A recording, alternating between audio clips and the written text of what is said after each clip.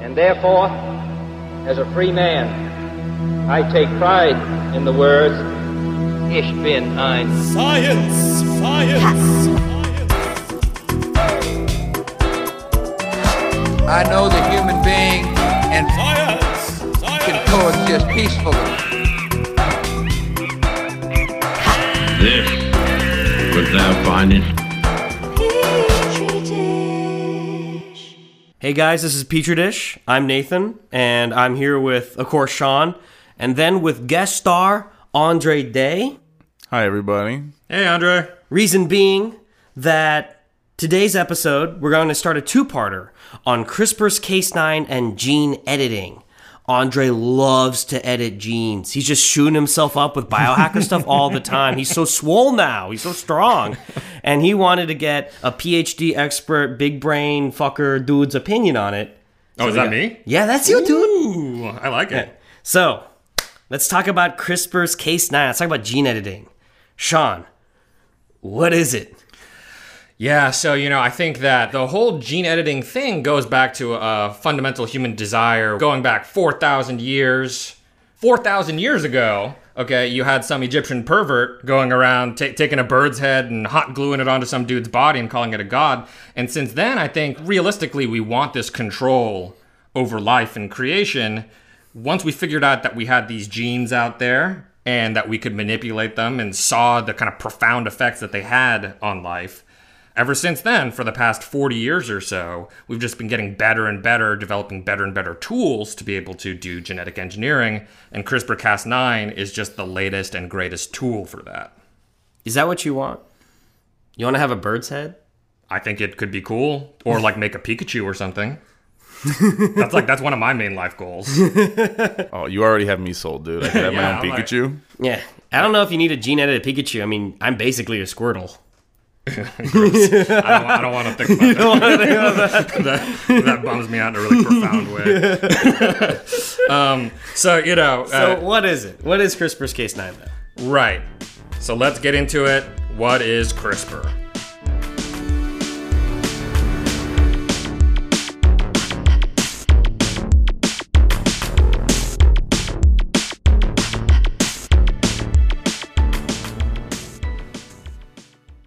Basically, CRISPR-Cas9 is a pair of scissors that's hot glued onto a mailing address. And what that means is that there is a piece of RNA, and the RNA is able to act like a mailing address. It finds a certain place in all of the DNA that you have in your cell.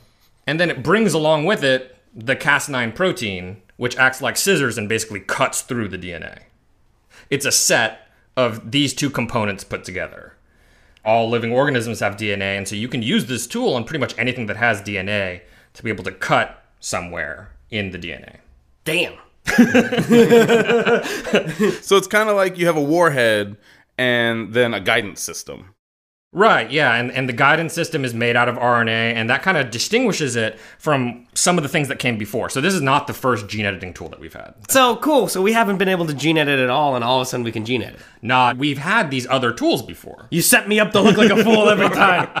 So we've had these other tools. We had zinc finger nucleases, we had transcription activator-like effector nucleases, and what these tools were protein tools, where the proteins that they were made up of were both the mailing address and the scissors. Okay, so the whole thing was protein, right?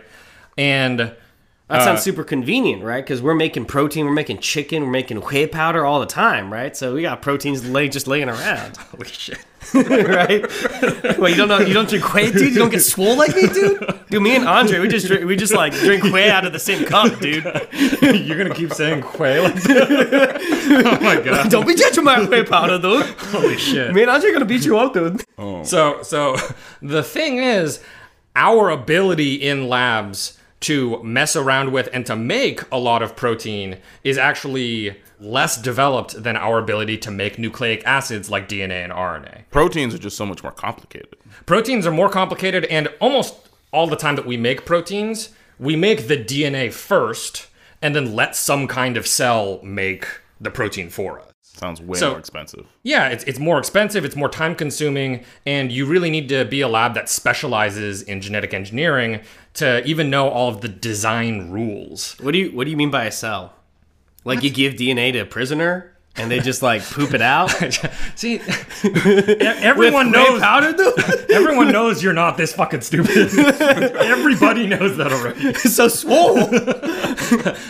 So, you know, we used to have to give DNA to a cell and then let that cell construct the zinc finger nuclease or the talon to be able to cut the DNA somewhere. And because that's kind of a roundabout process and because the design is much more complicated, not that many labs used it. Some labs definitely did. And in fact, we'll talk a little bit later about human applications. Some humans were treated with genetic engineering using those tools, okay? But all of that said, one of the kind of revolutionary things about CRISPR-Cas9 is that the guidance part is made out of RNA. And RNA is much easier for us to manipulate and to build. And so it's at a point where you can send to a number of companies just the letters of the sequence you want for the RNA. And for a few bucks, they'll basically make it and mail it to you. And you can start doing CRISPR-Cas9 pretty much right away. Sure. It's like I used to spend like 4 hours making a really good bolaise. And then I realized I could just order pizza for, and just get some pizza. It's like I just like saved myself 4 hours. So unfortunately, I think that works. So what you're saying, though, is like you could literally just send like a text file with just like the A's, the C's, the T's, the G's in the order you want them. And then they'll send you, presumably in some liquid medium, a bunch of like RNA strands with exactly what you asked for. Yeah, so usually it's actually dried into a powder. Oh. Because it's more shelf stable that way. I told you it was way. God damn it, you son of a bitch. But that is essentially what happens. And in fact, it's at the point where there are now web tools where you can say, oh, I want to try to hit this gene in this organism. Please design the CRISPR sequences for me, and then please just make them and send them to me. And the whole process is just in a web tool at this point. So it's really easy to be able to do this now. So who do I invest in? Okay, because I'm a very entrepreneurial type. Who do I give this money to so I can get in on the game, dude? I know a legal podcast group, and I'd like to ask them what the current status on the CRISPR patent is, because last time I checked, Berkeley and MIT were like fighting over who got the patent first.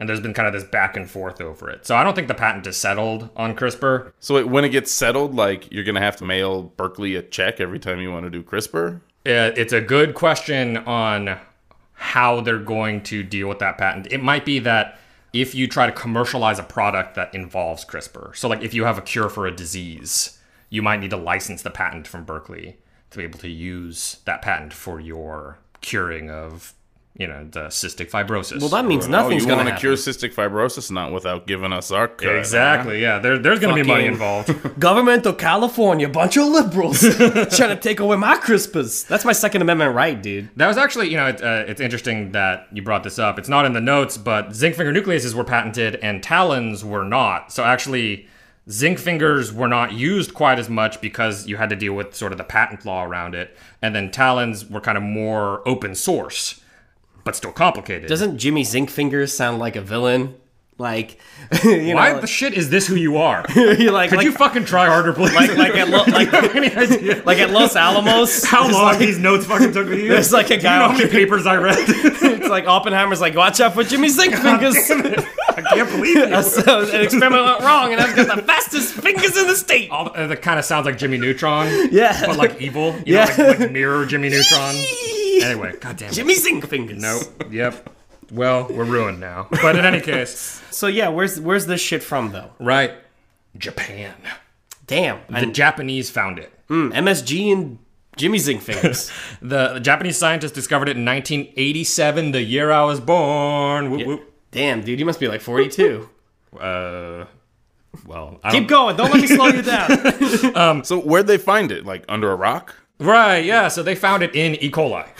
E. coli, really, really common bacteria. It's one that we do a lot of gene editing in, a lot of gene work in. And what they were doing was they were looking at the genome of E. coli. They were looking at all the DNA, and they found a bunch of repeat sequences. and they weren't really sure what it was for, but they called those repeat sequences clustered, regularly interspaced, short palindromic repeats. Palindrome, like race car? Yeah, exactly like that. It's because the sequence of letters Right, would start and end with the same letter. and, they would be a palindrome. So they'd go in kind of the same order to Go the hang middle a and then reverse. salami. I'm a lasagna hog. So It's a palindrome. we got the So what they found out eventually was that this CRISPR system is actually an antivirus system within bacteria, and you can actually find them not just in E. coli, but in a bunch of different bacteria and archaea. And it's kind of this rudimentary but really widespread defense system. Why don't we have it? Right, so we have much more complicated defense systems to basically do something kind of similar to CRISPR-Cas9. Right. The way that they're Like the USS Enterprise, and we're like the USS Defiant. We're like a warship designed in Deep Space Nine specifically for warfare. all right. So we have a lot of advanced systems, but sometimes the Enterprise is actually better equipped for a diversity of problems. This one's for the Trekkies. I guess I would broadly agree with that. The way that CRISPR works in bacteria is bacteria are constantly fighting with bacteriophages. They're a kind of virus that infects bacteria, and they're just always battling with each other. And occasionally a bacteriophage will inject a bacteria with its DNA, and the bacteria won't die, which is kind of rare. Usually bacteria die, but occasionally they won't die, and to guard against that phage in the future, they'll chop up the phage DNA and shove it in their own genome to kind of keep it for later, to recognize that phage. So when it's being attacked by that bacteriophage a second time, it just copies some RNA from its DNA, gives that to a Cas9 protein, and then sends that Cas9 to attack the bacteriophage? Right, exactly. So basically, it uses the chopped up pieces from last time as the guidance system for the second time they get infected. And basically, scientists figured this out, and a group of scientists kind of recognized that this could potentially be used in all kinds of cells as a way to do gene editing. Man, bacteria is so intelligently designed, you know? Like, it's Damn, just like, you better not. just something's going on, you know? Someday, we're going to talk about a topic where you can't bring this dog shit up, and it's going to be so good. All right. Okay, we're gonna take a break. But after the break, we're gonna talk about, like, we're dancing around the key subject. What is Cas9 really? Or Cas9? What is it really doing on the molecular levels? Yep.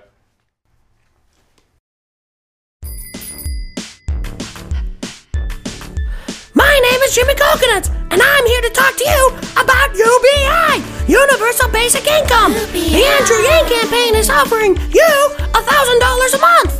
Think of what you could do with $1,000 a month. You could buy supplies for your family.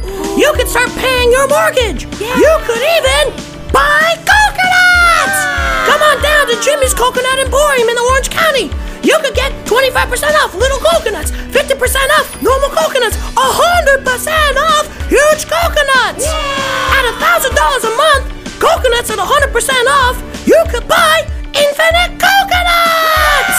So vote Andrew Yang 2020, take that money, come down and buy some coconuts. We're coconuts for 2020.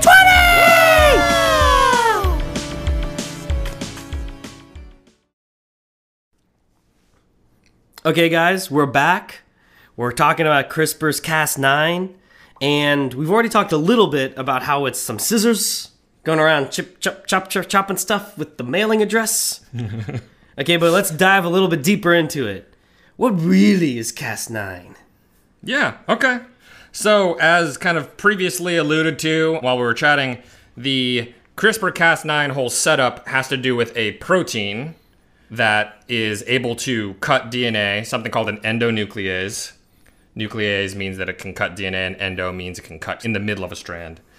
And a guide RNA. So the RNA, because of the way that nucleic acids can kind of pair up with each other, the guide RNA can find a really specific part of the DNA based off of its sequence. So you need to plan the sequence of the RNA appropriately to be able to find the right part of the DNA.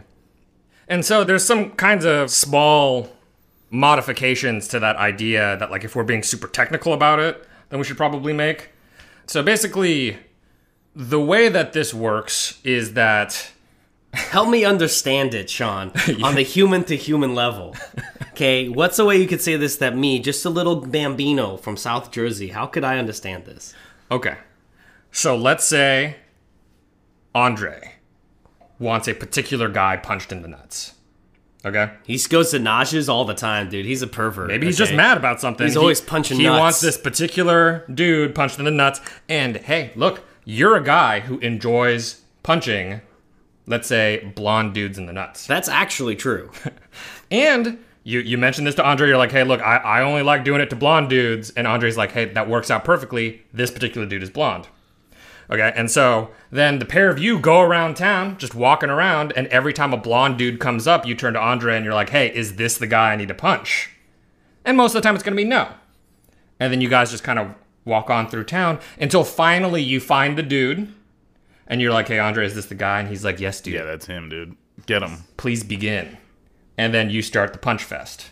You know, we're actually pretty infamous for it now. Yeah, exactly. Yeah, people clear the streets when we're on the Strand. So, in this situation, you, the puncher, you're the Cas9. And Andre is the guide RNA. But Cas9 has its preferences for punching blonde dudes in the nuts, right? So Cas9 has its own preference, and what that means is it'll go around your DNA finding the spots that are its preference, okay? And then it'll check with the guide RNA. It'll say, is this spot the correct spot? And the guide RNA will see if it's binding, and then if it's all working out, then the Cas9 will make a cut. Okay? So the way it works is kind of both of them have sort of a job in finding the right spots. And both of them having that job means that you have this kind of extra layer of security, because when you start making cuts to DNA, that can cause all kinds of problems, especially if you make cuts in spots you weren't planning to. So basically, what do these cuts kind of do? The kind of cut that a Cas9 makes is a double strand break. And so DNA looks kind of like a ladder. It has these two strands and they're kind of twined around each other, right, in this helix. A double strand break means you're cutting through both of those strands of DNA. That sounds pretty catastrophic for a cell. Cells do not like double strand breaks. They really flip out when they see it. And so the kind of natural consequence of a double strand break is for a cell to do something called non-homologous end joining. Okay? Yeah, sure. Okay. I got you, Nathan. It's an audio media, so no one knows what I did. That was a good fist. NHEJ. And what that means is the cell will see two floating pieces of DNA now because they just got cut apart from each other. What, it just sticks them together? Basically, it'll just take some glue nucleotides. It'll just slap on some random sequences, stick them back together, and be like, I hope that worked out. Okay? That is the way that we use CRISPR-Cas9 to break a gene. Because what happens is you just target it to somewhere in the gene that was important, where the sequence actually mattered.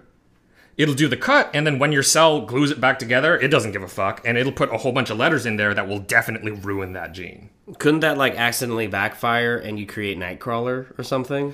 Sure, so you're talking about, like, making some kind of mutation that can, like, make you teleport or something. Yeah, or other things. Or, like, give you cancer or something like that. So most of the time, most of this sort of gluing together and the mutation that happens because of that, most mutations just break stuff instead of giving it new function. But in a small percentage of cases. There's a potential. Right. There's a potential. Don't you feel like if something has small enough of a chance of happening and it still happens to you, then God wants you to suffer?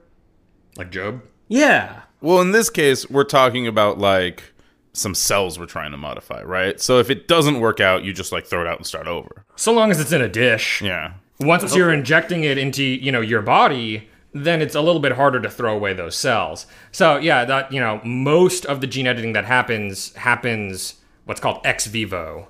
And so that means that you've taken the cells outside of the body context, and you can do selection. So you can find cells where the modifications happened, but it wasn't disastrous. But in general, NHEJ is a really good job of breaking a gene, and you need to pick a gene that you wanted to really break. Mm-hmm. So you probably shouldn't pick a gene that was protecting you from cancer, because that would be a really good way to get cancer. But a gene that was hurting you in some way, like a gene that was causing a protein to build up in your body and making a problem for you, breaking that gene up would be like a very simple, easy way to like stop that protein from building up in the first place. Right. And so in conditions where that is the problem, the buildup or excess production of some kind of protein, just breaking it is pretty straightforward and a really good use of CRISPR-Cas9. But a lot of times what we want to try to do is we want to introduce some kind of new gene, or we want to introduce a fixed gene. Like someone will be sick because they have a broken gene, and what we want to do is fix it. Right, we don't want to break it more. Right. This kid already has Turner's. We want to fix it in a really specific way. Like sickle cell. Right, like sickle cell. Although sickle cell, we'll get to a little bit later, is an example of where you can potentially break something and cure it. But I'll get to that soon. The most straightforward way to fix sickle cell, which is usually a single point mutation that breaks it, would be to reverse that mutation. But that's harder to do with CRISPR-Cas9. Sean, don't blow your load. We're going to talk about this later. I know, what I'm using that to segue, you son of a bitch. I'm segueing into the fact that when you want to put in a functional thing, when you want to fix something, it's harder and you have to use a different process most of the time. NHEJ won't work because that's sort of like a panicking cell gluing stuff together. You need it to put in a functional thing, okay? And to do that, you can do something called homology-directed repair. What that means is CRISPR-Cas9 still does what it does. It still fucking cuts the DNA, right? But cells will sometimes, before they panic and glue it together, they'll take a look around to see if there's a still working copy of what just got broken. So they'll take a look around, and if there is a working copy, they'll kind of swap that into the broken spot. So they'll use that and glue that in.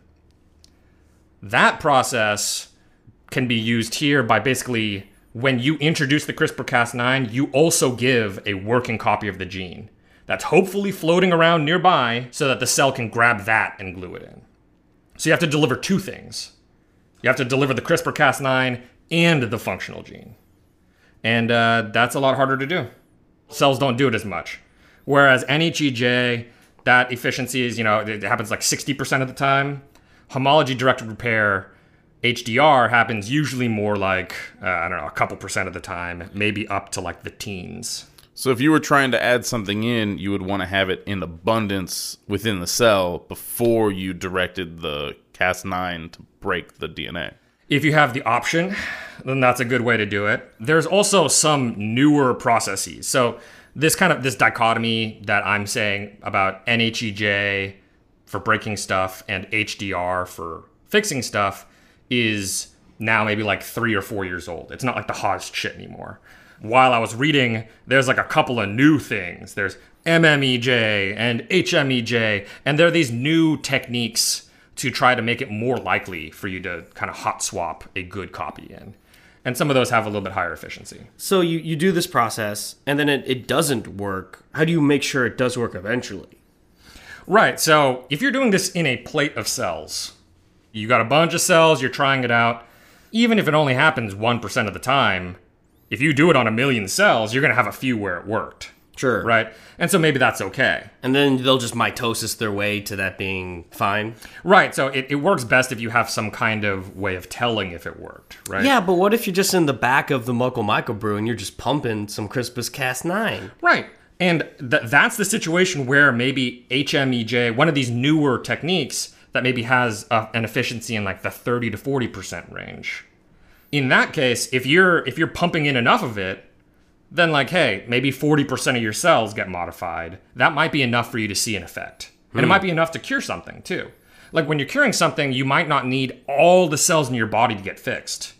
Maybe you just need half the cells in your liver to get fixed, right? But in any case, there's these different techniques now for trying to either break the gene or maybe even fix a gene, right? But that's all with Cas9, and there's actually, since the discovery of Cas9, we've discovered a lot more in the CRISPR family, and we've engineered stuff in too. So I think, let's take a break, and then we can talk a little bit about those variants and then some of the limitations to using CRISPR-Cas9 in vivo.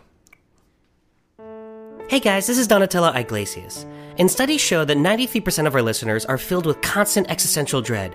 Every news item makes them quiver in their blankets, afraid that the world is going to end, there's no hope whatsoever, and god damn it, they just need someone to hold. The dating apps, they're not good enough. I don't want to date. I'm gonna die. We're all gonna die someday. You need someone to hold. You need someone now. Well, luckily, there's a new app for us. It's called Settle. Download it and swipe left, swipe right. It doesn't matter. It matches you with a person no matter what. So you can get rid of all the nonsense rituals of dating and finally just find a person to just be with as we all wait for our imminent demise. Be happy. Download Settle and settle today. Okay, guys, so we're back. When we left off, Sean was saying that everything he told us was a lie. There's not just Cas9. There's like all these other types of Cas9. There's Cas8. There's Cas11. There's like all these different Cases. Okay, Sean, tell me, what the fuck are you talking about? What are these Cas9 variants? Okay, so even with Cas9, and you're right, there is an entire Cas family with a bunch of other numbers, but even within Cas9, people have mutated that protein to kind of affect its function. So one of the things that they've done is they've turned it from an endonuclease, so somebody that cuts all the way through the DNA, into what's called a nickase, or it nicks the DNA. And so what that means is, DNA is double-stranded, it'll just cut through one of the strands. Okay? And the reason why you could do that is to set it up so that you need two different Cas9s to cut at the same site to break the DNA there. So that you basically add in an extra layer of security.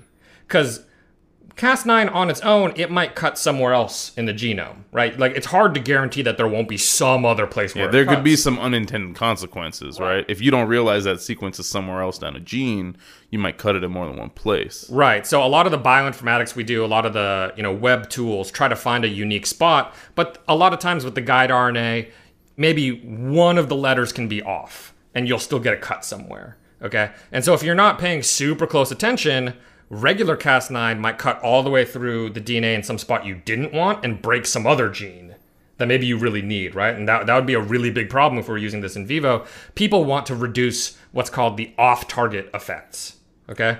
And so to do that, they create these nickases, and what the nickases do is they will cut just one strand of the DNA, and then another Cas9 has to come along and cut the other strand at pretty much the same spot. And so what that means is even if you had off-target effects from each one of these two Cas9s, it's okay, because they're probably off-target in some random other locations. You don't cut all the way through the DNA. And so that's one of these changes that they've been doing in order to make it more likely to use in vivo. But they've basically taken the Cas9 protein and done a bunch of other mutations to it. They've done stuff where they basically glued other proteins on that have totally different functions. So something that we've kind of mentioned before on the show a little bit, but didn't go into super big detail, is something called epigenetics. And so epigenetics is you can kind of change how much a gene is read. Yeah, based on like environmental effects, right? Right. So you can do things like pack a DNA up really tightly so that the genes in that spot don't get read. And it can kind of dynamically change. Okay. And with this kind of mutated CRISPR-Cas9, you can do epigenetic changes and not cut the DNA at all. So your DNA will stay totally the same, but now maybe a gene that normally is on all the time will get turned off because you've compressed the DNA in that spot. And so that's a way, it's not a permanent change anymore, it's just a temporary change. But that can still make a difference with some kind of cell in your body. Right? I mean, what would that even be good for? Yeah, so maybe what you want to do is you want to turn a cell into a different kind of cell. And the way that cells kind of identify what type of cell they are is through pathways of different proteins interacting with each other. We need more myoblasters for when I'm working out. Sure, yeah. And so if you just temporarily stop certain genes, you might be able to turn some of the cells that were there back into stem cells, for example, temporarily, and then turn them into some other kind of cell. Temporarily. Or, maybe the second time it's more permanent. And so that way you can kind of make these transient changes to turn cells into other kinds of cells. So we don't need to suck out fetal bovine serums anymore. We can just turn our own cells into other cells through magic. Fuck. I mean, that's right, though, right? Yeah, that works pretty well. Sure, yeah. That's cool, man. I'm bummed that I taught you about fetal bovine serum, but yeah, I guess it's all good. Sign up for Patreon, get free FPS. No, we can't do that. And then another thing is that CRISPR-Cas9 makes these big cuts in the DNA, right? And then there's this repair process. But a lot of mutations that cause disease are mutations in a single letter in our DNA, okay? And instead of making a gigantic cut and just totally breaking that gene, or instead of making a cut and trying to do HDR and having a low % chance, what if we could just change that letter back, right? And so in this case, we're using the guidance system built into CRISPR-Cas9 to guide another protein, and that protein's job is to just turn that single, what's called a base pair, turn that letter into a different letter. So, like, it's a single letter change that affects sickle cell, right? Yeah. So why haven't we cured sickle cell if it's this easy? So it's, I mean, Africans are poor, right? Like, it's kind of what it comes down to, isn't it? Oh my God. So am I wrong? We'll talk. There are people with sickle cell in Europe and the U.S. too. I don't think so. We're gonna talk in more detail in the next episode, but to kind of jump to it really temporarily, there are actually currently clinical trials to do this. To use CRISPR to turn sickle cell around. The reason why, and when we get to it, you'll find out this single base pair change CRISPR, this kind of modified CRISPR, is not what we're using right now, because right now it's too promiscuous. It'll do it in many spots in the DNA, and it's not specific enough yet. So they're working to figure out a way to make it more specific. So there's other kinds of CRISPR-Cas9 where they've glued other proteins onto the Cas9. Yeah, I'm seeing a lot of cool names like EvoCas9 and HipCas9 and SniperCas9. Right, so these guys are cool because they're basically the products of directed evolution. And so what that means is that they'll take CRISPR-Cas9, they'll randomly introduce mutations to it. Okay, so they'll randomly mutate CRISPR-Cas9 in like 10,000 different ways. And then they'll take that and they'll put it into bacteria. And then they'll see in what bacteria does it function properly. Does it successfully cut a gene in the bacteria? In this case, for the SniperCas9, what they did was they took a bacteria and they gave the bacteria a gene that will kill the bacteria eventually. It's like a time bomb. And then they put in the Cas9 with a target for that gene. So if the Cas9 does its job, it won't die. The cell won't die. Dude, Scout's Knives 1.6. What? Yeah, CS. God damn it. Counter-Strike? No one does that anymore. It's all Fortnite. You need to layer Easter eggs in sometimes, okay, to create a mythos. To be more up to date. Hey, so we have all these like fucking awesome ways to gene edit stuff. Yep. Like, why aren't we just gene editing like babies like tomorrow? Like, what are there any limitations to this? Well, there are ethical limitations. We don't care about ethics here, Sean. You're an amoral Nietzschean monster. Okay. All right. So I'm going to take your question as a segue into the limitations of CRISPR-Cas9, not as an introduction to what we're going to talk about next episode, which is all the ways that we are already trying to do shit like that. You interpreted me right. Yeah. What are the limitations? The limitations. The main limitation to using this in our bodies is the delivery process. Okay. We're already pretty good at doing CRISPR-Cas9 to cells in a dish. And there's ways to modify cells in a dish that will still help cure people of disease. So that's a lot of the most promising things that are moving into clinical trials now. But an eventual goal would be, people want to shoot themselves up with some CRISPR-Cas9. They want to see what happens, right? And the main thing is, how do you get the CRISPR-Cas9 into your cells? Because you can take the DNA that encodes CRISPR-Cas9, or CRISPR-Cas9 is RNA plus a protein, right? So it's called a riboprotein. You can take the riboprotein and inject into your system, but it'll just get taken up in your liver and won't do anything. Is that what Robitussin is? Robitussin? Yeah, just like a lot of ribosomes? Not even close. With cherry flavoring? No, tussin is a miracle cure. You just rub it on anything. So currently, one of the main ways that we deliver CRISPR-Cas9 in vivo is using viruses. So what are called adeno-associated viruses, which is a family of viruses that it's kind of similar a little bit to like retroviruses, except retroviruses have membranes. So they're a kind of virus that commonly injects genetic material into cells. And so if we put the genetic material for CRISPR, we can get that injected into cells. Like, that's just what viruses, like, do, right? Like, they biologically aren't technically alive, right? In order for them to propagate their own DNA, they have to inject it into a living biological organism that can then propagate it as it intended.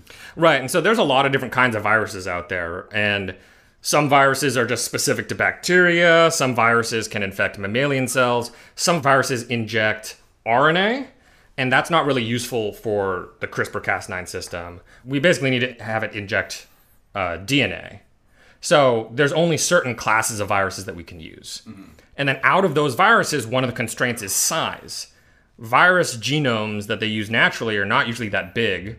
If we want to do stuff like HDR and kind of get a gene into your system, right, into your genome, we want to introduce a new one or a fixed one, you have to have not just the code for CRISPR-Cas9, you need to have the code for the correct functioning gene. And that's a lot of DNA to shove into a little tiny virus. And so that's one of the limitations in using these viruses is these AAVs, the adeno-associated viruses, are not that big. And so there's a size limit that people commonly run up to and run up against that they can't go any further with CRISPR-Cas9. I mean, this is good, right? What's good? Well, we don't want people injecting random stupid shit into their bodies, right? Like, it's good that there's an institutional intrinsic limit to this technology, because otherwise you'd have you already have jackasses injecting themselves with stupid crap. Why would you want more of that? It's better if it's limited by a lab. Well, right now, that limitation, the size limitation, hinders also just like the lab side elements to like curing some diseases. Mainly on the HDR side. But aren't diseases good for humans? Because they teach us basic mortality and suffering and thus humility under God. Well, some people would like to cure diseases. And for those people trying to cure diseases, it would be nice if we had a delivery system where we could fit in all the DNA we wanted. But isn't it demonstrably true that civilization was better before we figured out germ theory? What the fuck is going on with you? It's just nonstop. It's just nonstop with your dick and balls. Make a more valuable contribution. I think Pasteur really destroyed our theology. Dumb. If only we could go back to the days where we still shat in our drinking water. Huh? Yeah, that taught you a thing or two about life. It built character, okay, kids?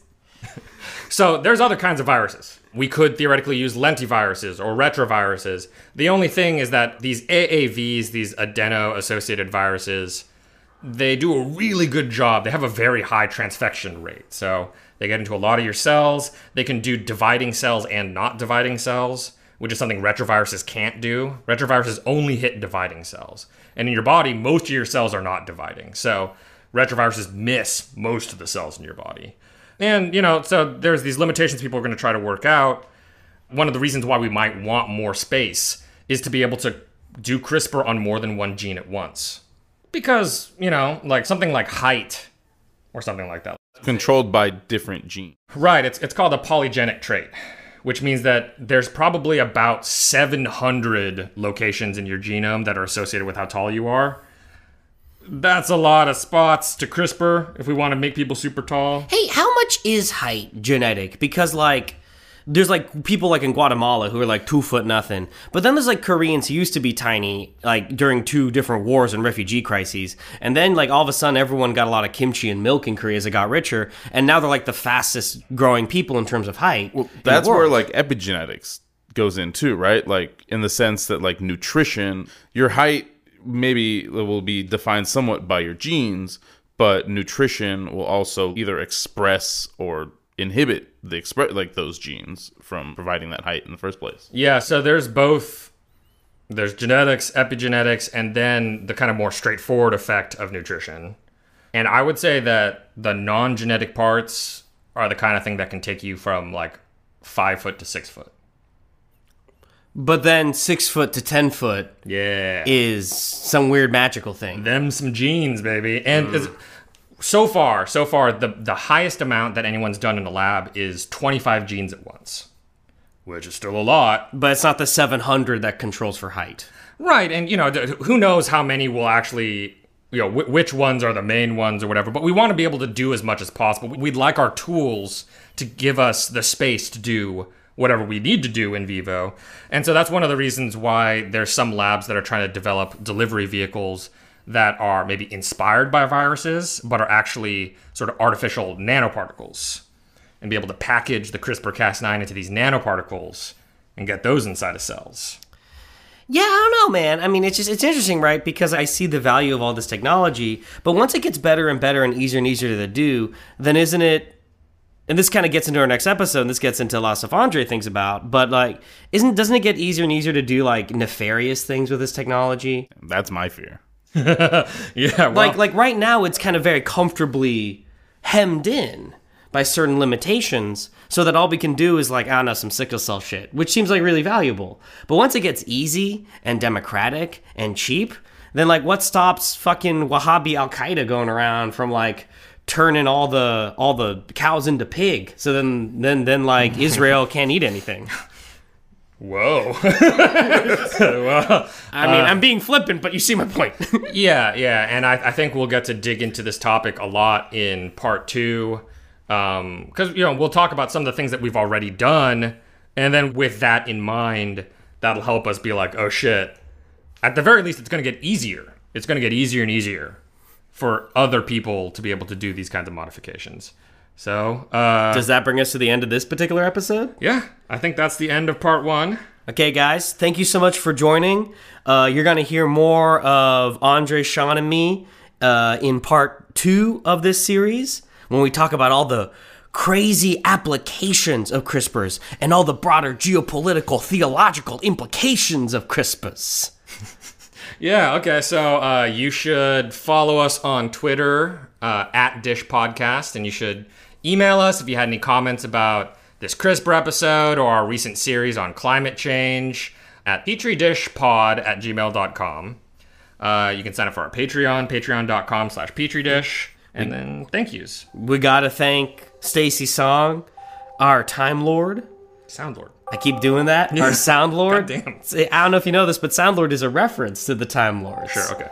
That's why I get mixed up. So we gotta thank Stacy Song, our Sound Lord, Brian Allen, our father/art man. Yeah, let's thank Andre for being around. Thank you, Andre. You are very welcome. Yay. You're about to get a lot more of that Andre mouth pretty quick, guys. Yeah, so tune in next week for the second. A lot of Andre mouthing off. Yeah, that's right. And thank you guys for listening.